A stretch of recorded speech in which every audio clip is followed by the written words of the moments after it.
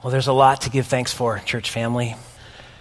First of all, I am thankful that we can have a time with kiddos during our service where they can learn more about the gospel in such a fun and engaging way. I have never heard your mother is a papaya before. I got to admit that. It's a new one.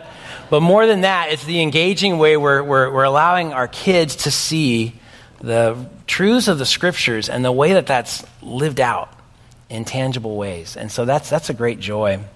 Another thing that's a great joy is that God has put our church, Clayton Valley Church, here in this community, in this neighborhood, to be a light of the gospel. And what's coming up in the month ahead is just thrilling. It's thrilling to have the Fall Festival again. We've had different versions of it over the years. Even through COVID, we did the best we could to have some type of gathering. But you realize our community, this is an area where we as a church really don't even need to promote this particular event. They expect it. They're ready. They're going to show up. And we'll have a chance to demonstrate the grace of Christ, the love of Christ, and declare the truth about the gospel. Our resource table will be available. That's our table where we have various pamphlets that describe different areas that people struggle with at times and also describe biblical answers for those problems. We've had folks come into our church for counseling over the years to find out more about the gospel as a result of this event. And so you can be involved in a lot of ways. We're going to need candy. So that candy donation, it's coming up for the next couple of weeks. Be aware of that. Go buy candy. It's everywhere. Trust me, you want to get it out of your house and into the bin as fast as possible. Okay, just do that. You'll be glad you did. And then also in the foyer area, there are signups there, and you can participate by helping run different parts of the event. And so be sure to as you're on your way out, just put your name down, and those leading that portion of the event will contact you, and we can make sure that can happen. Everything from monitoring a bounce house, which, folks, that's not hard to monitor a bounce house, really. You're standing next to the entrance of the thing. You just make sure the kids, as they're going crazy inside, they're not hurting each other. Okay, that's the key. So you can do that. There'll be greeters. There'll be other ways in which people can be involved. So go ahead and sign up for that. And we're going to look forward to what God does to continue to further his work through us as we continue reaching farther in our neighborhood and in our lives. When you build something, it's really important that you start with the foundation. At least that's what I've heard. I've never really built anything, but I do recall times when I've seen what happens when you don't. And one thing I'm really impressed by, as much as we've been praying for our family, friends, and others who would be in Florida in that area, what's amazing to me is you got 150 mile an hour winds, and there are some structures that are just standing to it. You've got these. I saw a concrete parking structure, and these winds are howling by, and this thing is like there. And I'm going, that's pretty impressive. Why though? Because it was properly built. There's codes, there's ways in which foundations are laid, and it's really important. We find oftentimes when that doesn't happen, this is the moment where you see that. When the storm comes, when the storm hits, that's when the thing buckles, when it falls. And I think when we have been in the book of Hosea, what we're finding out and what we've seen throughout this entire thing is that there's something that has to be at the base of our lives as believers. And if this thing is not the foundation, if it's not at the base, if it's not what we're building on, we're going to find ourselves buckling and caving in our lives. And that foundation is the grasp of the incomparable love of God. The love of God is an overarching reality that we're given throughout the pages of Scripture that cause us to see him. And that causes us to live our lives in a different way. And that causes us to recognize the massive work that he has done in Jesus to rescue us, because we do not deserve his love. Now, the minute I say love, I get different responses from people. Some are like, oh man, you're being so sappy. Come on. Yeah, love, right? Because it's all over the airwaves, every podcast, every song, right? I mean, remember years ago that song was written, I'm not going to write you a love song. Right? Why? Because the artist was pressured by the label. You've got to write us a love song. And she's like, I don't want to. I don't feel like it. I don't want to. So she kind of wrote this song of, I'm not going to do it for you. Of course, that ended up being the hit song from the album, right? But it's everywhere. And so because of that, the word love has been trivialized. It's been flattened. It's been kind of made one-dimensional into this sort of sappy, happy, just, yeah, you're wonderful, and so am I, and we should be together forever. And it's more than that, much more than that. And we see this with God. Really, the fact that we have this thing called love at all is because our God is the God who loves. And it's deep, and it's full, and it's much more gritty than what's painted in contemporary culture. And it costs a lot. And it gives of self beyond measure due to care for or compassion for or mercy for people who do not deserve it. That's one of the biggest differences. Probably one of the biggest tragedies of how love's been redefined is really in our culture, it's I will love you as long as you treat me the way you're supposed to. You got to deserve it. You can have my love, but you better earn it. You know, to quote another popular song from days past, what have you done for me lately? Ooh, ooh, ooh, yeah. That was the rest of the lyric. Anyway, you know, that's kind of the mantra. And that's what love looks like. That's what people do. But that's not love in terms of actual, real, genuine love. And so as we've gone through the book of Hosea, what have we seen? We have been told the story of Israel's unfaithfulness through the life of the prophet Hosea as a picture. And he was commanded by God to marry an adulterous woman. And you're going, God, why would you command a guy to do that? Well, because that's a picture, God says, of my relationship with my people. They are my wife, my bride. I am their husband, and they have run after other gods in adultery. And so Gomer is her name. And as Hosea marries Gomer, she pursues her other lovers. And at first, they kind of enticed her. These other lovers, they would kind of woo her. You know, they would seduce her away. But then in their cruelty, they would abuse her. And eventually, they would sell her into slavery. And then Hosea shockingly goes to the slave market there. And he purchases her back. He buys her back. And then he doesn't simply have her live as a purchased slave. No, he restores her to being his wife. And this is a vivid depiction of Israel's unfaithfulness to God. But really, it's not only Israel's unfaithfulness to God. Let's be honest. It's a depiction of our unfaithfulness to God. We are Gomer. That's us.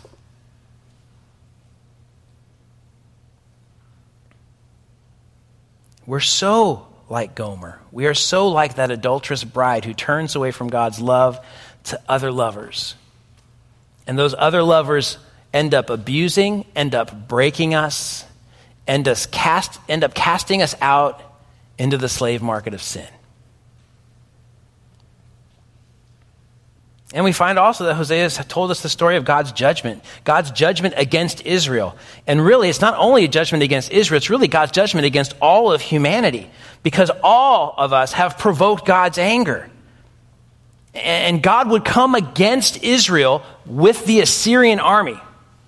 As we saw last week, ironically, even as Israel longed for the east wind, depicting Assyria, thinking Assyria would rescue, Assyria would save them. And then God shows them, no, not only will Assyria not save you, in fact, that east wind is now coming and blowing at you, and you will be destroyed by it.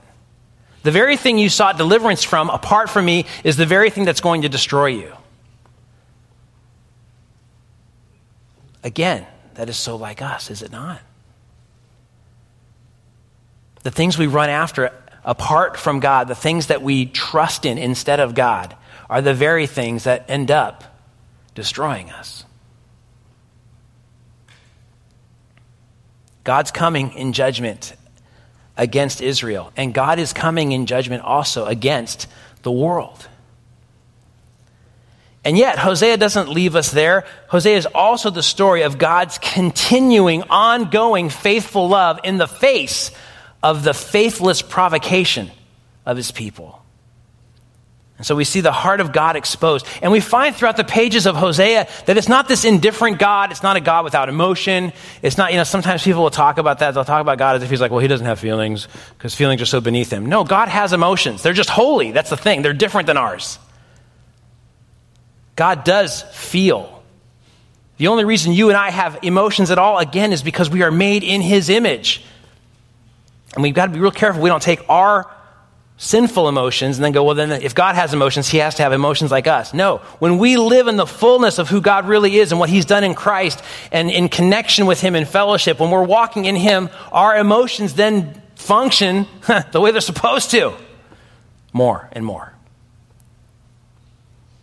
But we find God's heart of love kind of unfolded here with raw, wounded, tender, passionate love for his people. He longs for intimacy with his people. And we find him as he is forsaken and turned away from. There is pain that he expresses throughout these pages.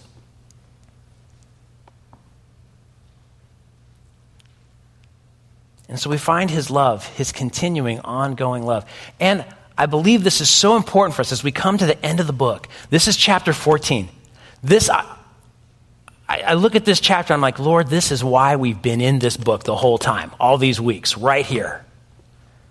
Because this is an unfurling, an opening of God's heart towards a faithless people in faithful love. And we must understand this. We must see his love. But the full-orbed, actual, real love that comes only from him. John Owen was a great Puritan theologian and pastor, and he wrote extensively on this, and he talked about how important it was for Christians to understand God's love. Back in the mid-1600s, here's what he wrote. He said this: how few of the saints are experimentally acquainted with this privilege of holding immediate communion with the Father in love. With what anxious, doubtful thoughts do they look upon him? What fears, what questioning there are of his goodwill and kindness. But the free fountain and spring of all is in the bosom of the Father. Eternal life with the Father, and was manifested unto us. 1 John 1:2. Let us then eye the Father as love. Eye the Father's love, as in look at God and see him that way clearly. Again, not the kind of frou-frou, shallow version of that comes out in contemporary culture. No, the actual full-orb, deep, rich, true love that God gives us as his people. Many writers have since picked up that theme from Owen and have described at length how our problems, most of them, if not all of them, our frustrations, our anxieties, our fear, our temptations, they all stem from a dim or distorted view of God's love. And so when we leave here today, I want all of us to have a clearer picture of God's love. A deeper understanding of that. And I would love to see that then transform how we walk throughout our days. Corporately as God's people and individually in each of our callings.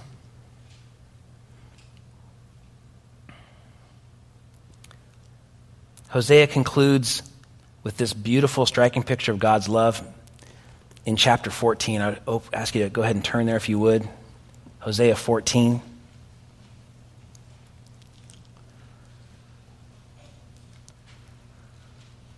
And in honor of God's word, would you please stand and follow along as I read?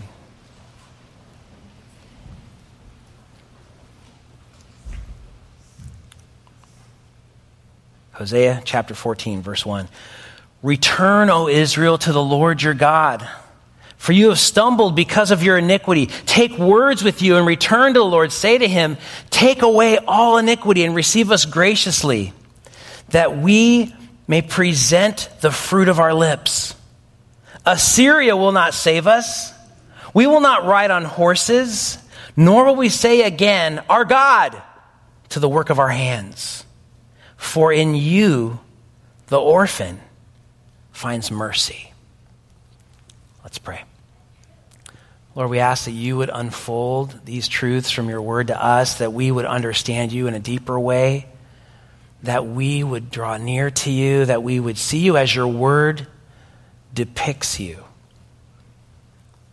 and that your love would be something that would overwhelm us, your holy love. Grace us to be changed and cause us to become the men and women you want us to be before you, enjoying you, knowing you, walking with you, and also shining your light wherever you place us in this dark world, that others may see our good works and glorify our Father who's in heaven. We ask that you would accomplish this in the name of our Savior, the risen King, Jesus. Amen. Go ahead and take your seats. So here's the surprising thing. When we actually really grasp God's love, you know what this passage tells us? When we really grasp God's faithful love, it awakens repentance. That's what happens here. God's described his love. God's shown his love. God's given them his love. God's expressed it in every way possible to them. He's pointed ahead to the Savior Jesus that would come to take his sins upon them himself. He points here ahead to that time. Oh, death, where is your sting? You recall a few weeks ago we talked about that. Jesus is going to remove the sting of death. That's the answer. Will I ransom them, he asked. The answer in Jesus is yes. So he's pointing ahead to this the whole time. But we find here that as people actually grasp God's faithful love, it awakens repentance. And so for us, as we look at this, we're going to see genuine repentance means we need to respond in a certain way. Repentance means, first of all, we need to return. We must return. That's really what the word repentance means. It has the idea of I'm walking in one direction, I'm going a certain way, and now I'm turning around, I'm doing a 180, and I'm going to go back and I'm going to walk this way instead. And you'll notice in verse 1, it's a command. Return, O Israel.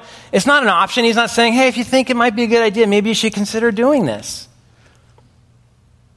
No, he's saying, return. The things you are worshiping instead of me, whatever those things might be, whether it's control over your own life, getting your way, you find yourself blowing up in anger all the time. That's idolatry. That's saying, I really ought to be in control of what's happening.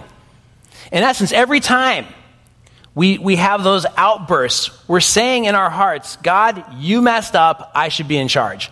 Or worse yet, I'm God. And when we repent of that, what are we saying? We're saying, Lord, forgive me for that. Forgive me, yes, for my outburst of anger, but more than that, forgive me for trying to be you.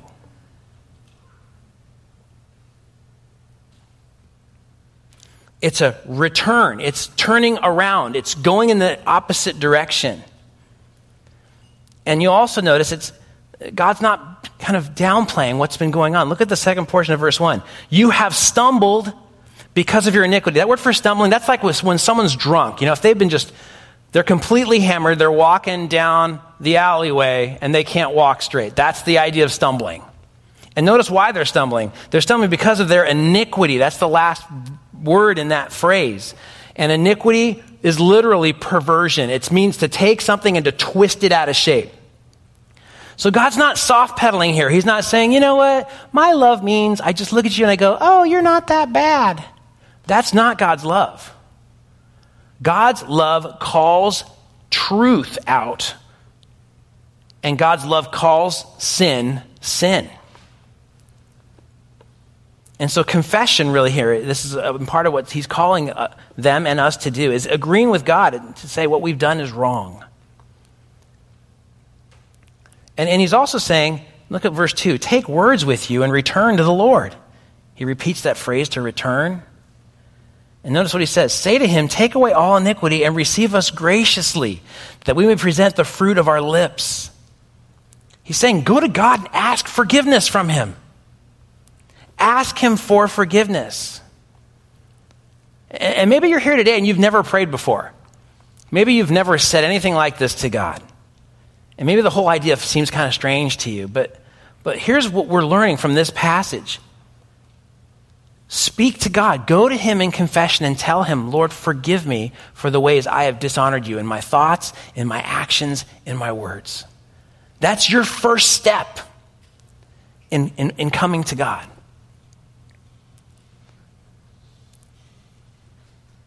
And here's the thing. If we're returning, if we're repenting, if we're turning away from something, we need to know what that is. And here the Bible would clearly tell us that. It's sin. In other words, it wasn't just a mistake. It wasn't just sort of like, oh yeah, I didn't really know, and I kind of know. It's iniquity. It's a twisting of that which is good.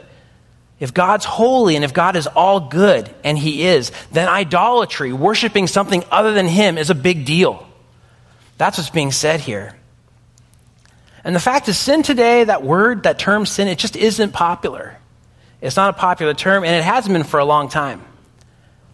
There was a guy back in 1973, 49 years ago, who wrote a book. His name's Dr. Carl Menninger, and he wrote a book, and the title of this was, Whatever Became of Sin?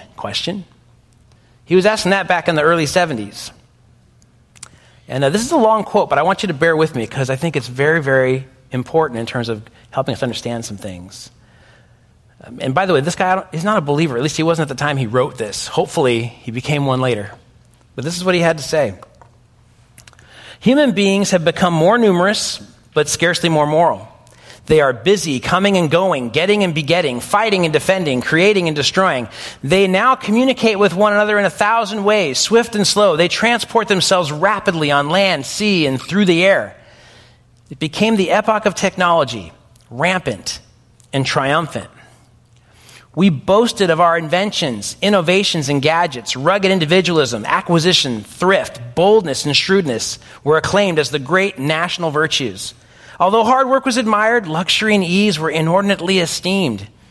And as we appropriated and accumulated, we bragged and braved. Suddenly, we awoke from our pleasant dreams with a fearful realization that something was wrong.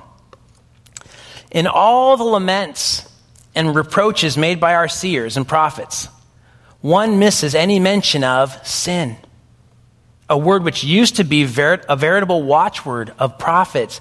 It was a word once in everyone's mind, but now rarely, if ever, heard. Does that mean that no sin is involved in all our troubles? Sin with a capital I in the middle? Is no one any longer guilty of anything? Wrong things are being done, we know. Tares are being sown in the wheat fields at night. But is no one responsible? No one answerable for these acts? Anxiety and depression we all acknowledge, and even vague guilt feelings. But has no one committed any sins? Where indeed did sin go? What became of it? It's a good question. And as we find here this call to return to God for many these days, they would think more along these lines. What do you mean return to God? I never left him. So often people have taken scripture, even at times, and sort of just cast out the parts they don't like, or they redefine different sections or different terms because it makes them more comfortable. But Hosea deals with this head on, because here he is saying, if there is anything you love more than God, anything you seek for security, satisfaction, fullness, or hope other than God, you're worshiping an idol. And to love those things is to worship those things. And to worship those things is sin.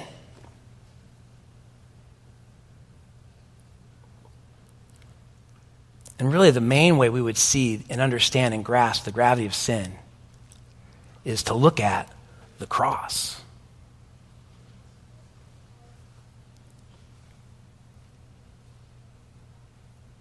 You want to take sin lightly? The Lord Jesus himself paid the price. God himself came. He lived that life that we could never live. He lived perfectly obeying. And then he took upon himself voluntarily the penalty that you and I deserve. The sky went black. The veil in the temple was torn from top to bottom.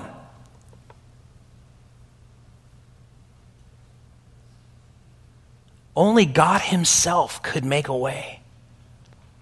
And he did. For God so loved the world that he gave his only begotten Son, that whoever would believe in him would have eternal life. The promise, the hope, the grace, all that comes from that stems from the understanding that sin was a foe that had to be conquered, and it was conquered, praise God, with great cost.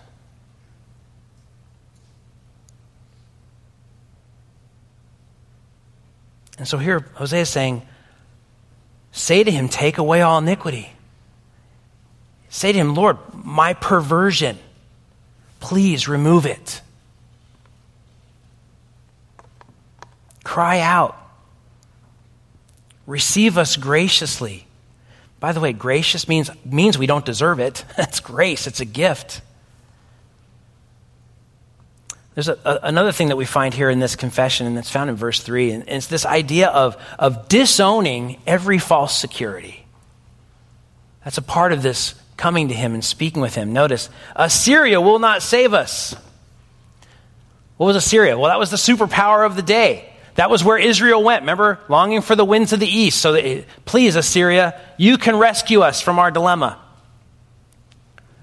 But here, what are they saying? Okay, that is an idol. We are not trusting in the superpower of our time to deliver us. We will not ride on horses. What's the idea there? I mean, some of you are going, what's wrong with riding on horses? I love my horse. It's not talking about that. For them, the horse was a means of military conquest. The horse was a sign of military power. And so here for them, the horse is symbolic of taking something that I would see as being powerful and arming myself for the purpose of accomplishing my goals. And so, again, most of us don't have a horse. If you do have a horse, you're probably not relying on your horse for your future. But maybe you could ask this question, and we've asked these kinds of questions before. Fill in the blank. I will be really happy when blank. Or here's another one. My future will be secure if blank.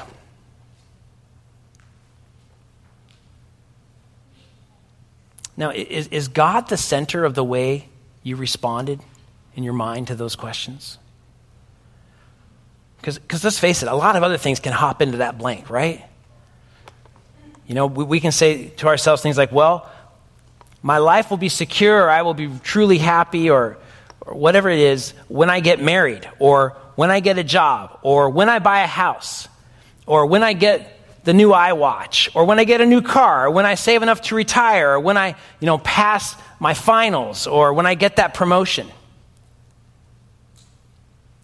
The question is, where are you placing your trust?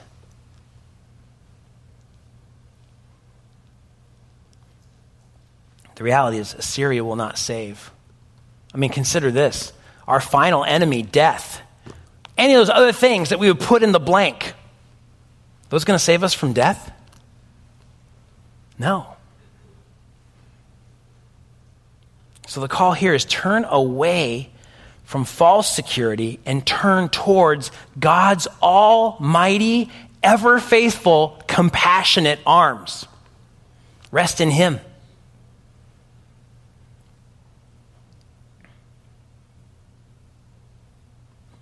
Look at the end of verse 3. It says, we will not say again our God to the work of our hands. We're not going to do that. We're not going to make something, as the prophet said in other places, right? Isaiah talked about this. You take the wood, You make an idol out of it. You worship it. You take the rest of the wood.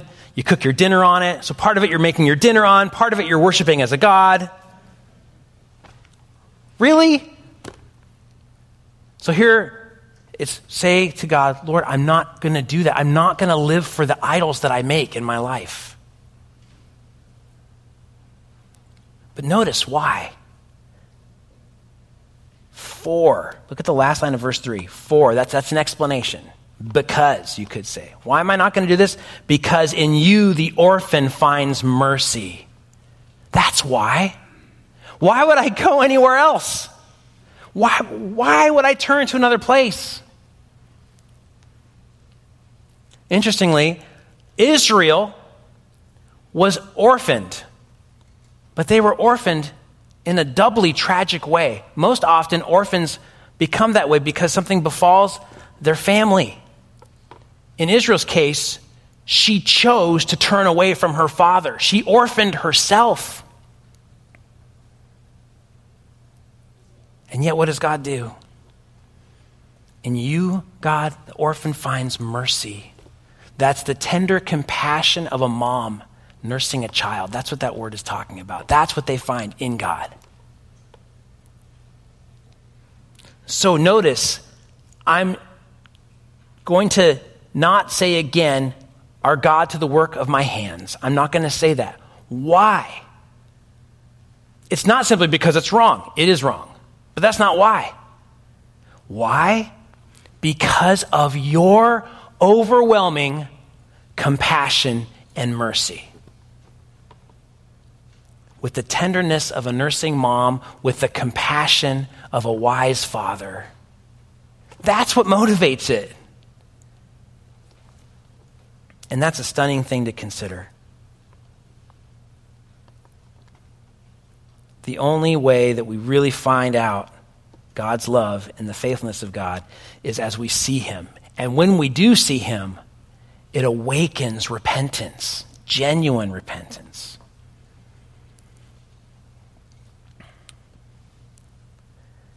And that really is an amazing thing to consider, considering how faithless Israel has been throughout this book. So God's fatherly love drives us to that place. By the way, this also is a complete reversal of what happened earlier in the book. Do you remember when Gomer and Hosea had their children and the names of their kids? One was Lo Ami, not my people, and the other one was Lo Rumah, which meant no mercy. And now what's happening? Those names to the people are now turned upside down. Those that were not his people are now his people. Those who received no mercy are receiving mercy. What does that mean for us? Look, all of us have been born to be God's children. All of us have turned away from God's love, and all of us have, in light of that, become fatherless. But here's what this passage says. No matter who you are, you can turn to God, run to his fatherly compassion, and as you turn away from your sin and as you turn towards him, he with open arms welcomes you and says, "You are my child." Turn to him today.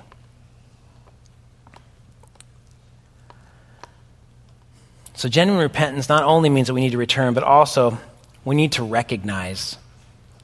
Recognize what? Well, we need to recognize who God is and all that he's accomplished. Notice what he says in verses 4-8.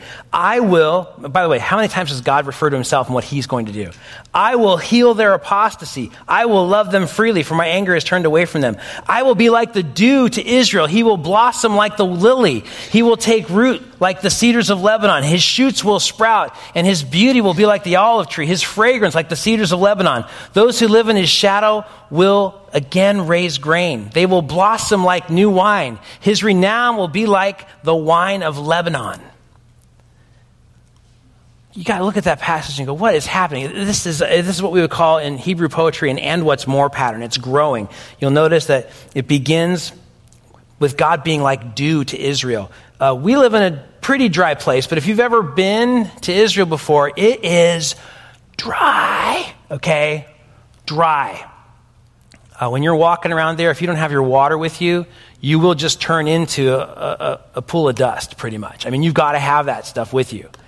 And so when you're walking around there and you understand when dew comes in the morning, they would actually collect that and use that to irrigate. They had large cisterns. They had ways of trapping water that were just ingenious. But that dew picture for them was like, wow, what a vibrant thing. Here we are, it's a dry land, and all of a sudden the dew in the morning comes and rests on the land and brings refreshment and life. And so he says, what's going to happen? Notice, you'll blossom like the lily. But you can see through the phrase, it starts to grow a little bit. Notice verse 6, then shoots are going to sprout. And then by the end of verse 6, you've got beauty like the olive tree, and then you've got fragrance from the olive tree. So it smells beautiful. And then by the time you get to verse 7, you've got the shadow of the tree giving shade, and you've got blossoms like the vine. And so you've got this fruitfulness that leads to wine that is enjoyed as God's blessing. And so you kind of have, starts with the dew, winds up with massive trees and wine. It's a powerful picture of just God's provision. And we've got to recognize that. You've got to see that. If we don't see God as the one who provides those things, we're not going to return to him. But when we do see him and we see his lavish care for his children, that means we can then repent. We turn away from the stuff that's masquerading as something that's going to deliver, and we can turn to the real source of life, God himself. And it's also a very provocative statement God's using here, because he's comparing himself in some of these phrases with the same kinds of trees that had often enamored and captured Israel into false worship. And so the trees referred to here sometimes would be the very places that Israel would go in order to carry out their immoral rituals like the Canaanites would. So God's saying in many ways, okay, these trees are offering you something. You got to realize that the thing that you were seeking there, I'm the one that in fact provides that. And so God's actually taking Baal worship and he's subverting it. The blessings Israel thought would come from Baal, in fact, only come from Yahweh. They had hoped Baal worship would make them like Lebanon, which would be the place of fruitfulness. The trees there in Lebanon were famous. And Lebanon ended up being the home of Baal worship as well. But God's saying, all that stuff that you longed for, all that you were chasing after, all that you thought would fulfill you there, it's actually from me. And that's the thing. Do we recognize this? Do we actually see this? We must, if we're going to genuinely repent. Think back to the ways you completed those sentences earlier. I'll be happy when, or my future will be secure if blank. God's saying, whatever you think those things will do for you, the house, the car, the marriage, the career, whatever it would be, those things will not satisfy in a lasting way, and I will surpass it because I'm the only one, God says, who can make you flourish. There's nowhere else to go. And that's why he says in verse 8, look at verse 8, God declares, O Ephraim, Israel, what more have I to do with idols? It's I who answer and look after you. I am like a luxuriant cypress. From me comes your fruit. What does that mean? That means whatever you're seeking, wherever you're seeking it, you are never going to find that because you weren't made for that. You were made to know God. That's eternal life.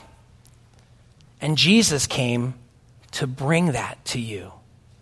And you need to receive that by faith. Trust him.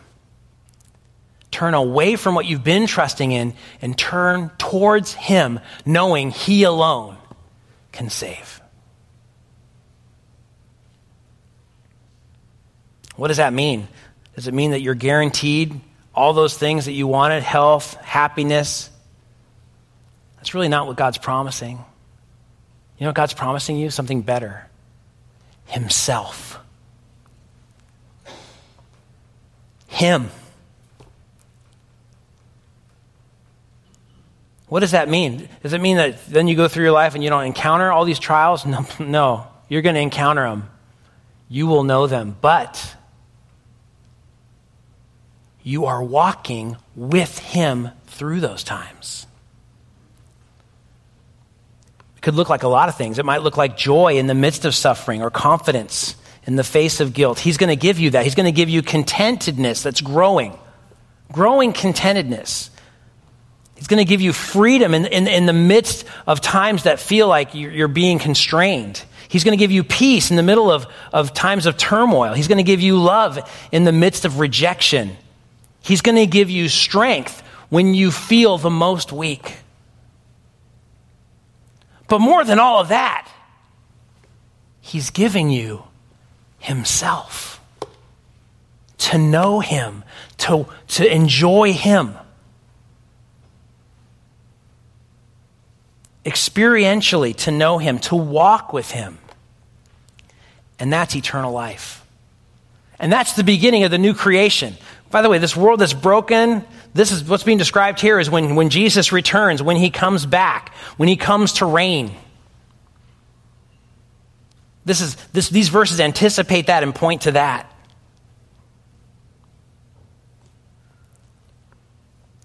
So genuine repentance means we must return.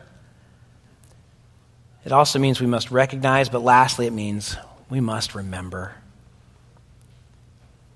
Verse 9, whoever is wise, let him understand these things. Whoever is discerning, let him know them. For the ways of the Lord are right, and the righteous will walk in them, but transgressors will stumble in them.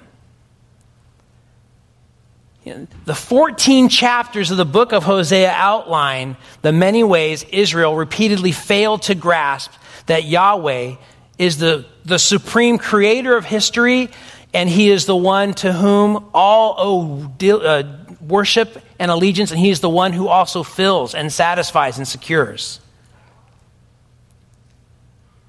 But this is being written for those who come later, for future generations, for us. And the question is this: can we learn from Israel's example? Can we make different choices? In essence, this passage is saying this: what are you going to do with this message?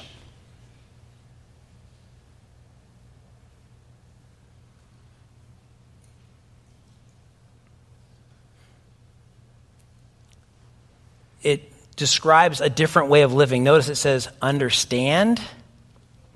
Let him understand these things. But then look at the next phrase, let him know them. And then the next phrase, let the righteous walk in them. There's understanding. That's one thing. That's to grasp it, to get it. Then there's to know it, which means experientially to have internalized this and seen it and gone, yeah, this is how we need to live.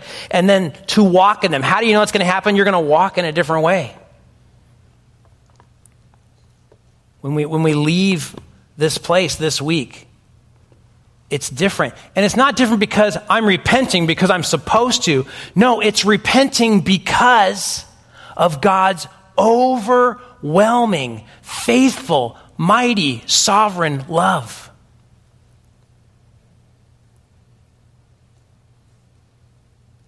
And we talked before from 1 Corinthians chapter 10, which is, if you'll recall, many, many weeks ago, we pivoted from 1 Corinthians 10 to here. And by the way, next week we'll be pivoting back into 1 Corinthians chapter 10. But you remember when we left there, we talked about there's always a way of escape for those who are tempted.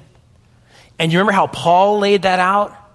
And we realized this: every avenue escape from every temptation, there's a sign on the gate every time. And it says this: God is saying to you, I love you. That's how the door looks. Here, the motive for repentance, again, is God's overwhelming, holy, holy, holy, sovereign, righteous, compassionate, merciful love.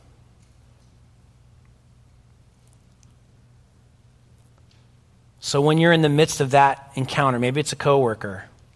You know the coworker, you know what I'm talking about, the one that knows how to push your buttons. You know? They just have a way about them. And you know it. At first you kind of thought, maybe they just don't know that they come across this way. Now you're like, oh no, it's deliberate. Yeah, it's on purpose. In that moment, when you're ready to take just revenge,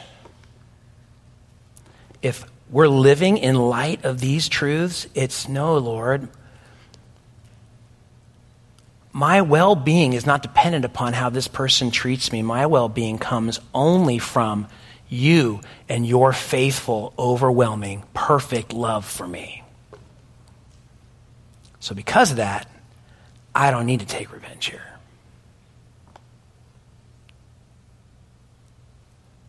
Maybe your struggle is different. I don't know what it would be. But this is what translates into living differently, and it comes about because we grasp more clearly, always, in a growing way, God's love for us. Because when we really grasp God's faithful love, it awakens repentance. Let's pray. Lord, we ask you to help us to see these things.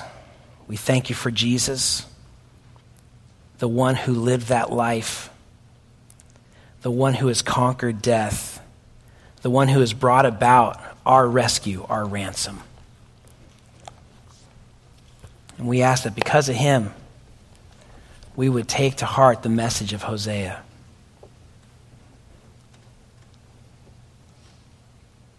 That we would have nothing more to do with the idols that so easily enamor us and pull us away and ultimately break us. All those different things that we long for, Lord, help us to see from you and you alone comes our fruit. And knowing you through Jesus Christ is eternal life. We praise you for this in his name. Amen.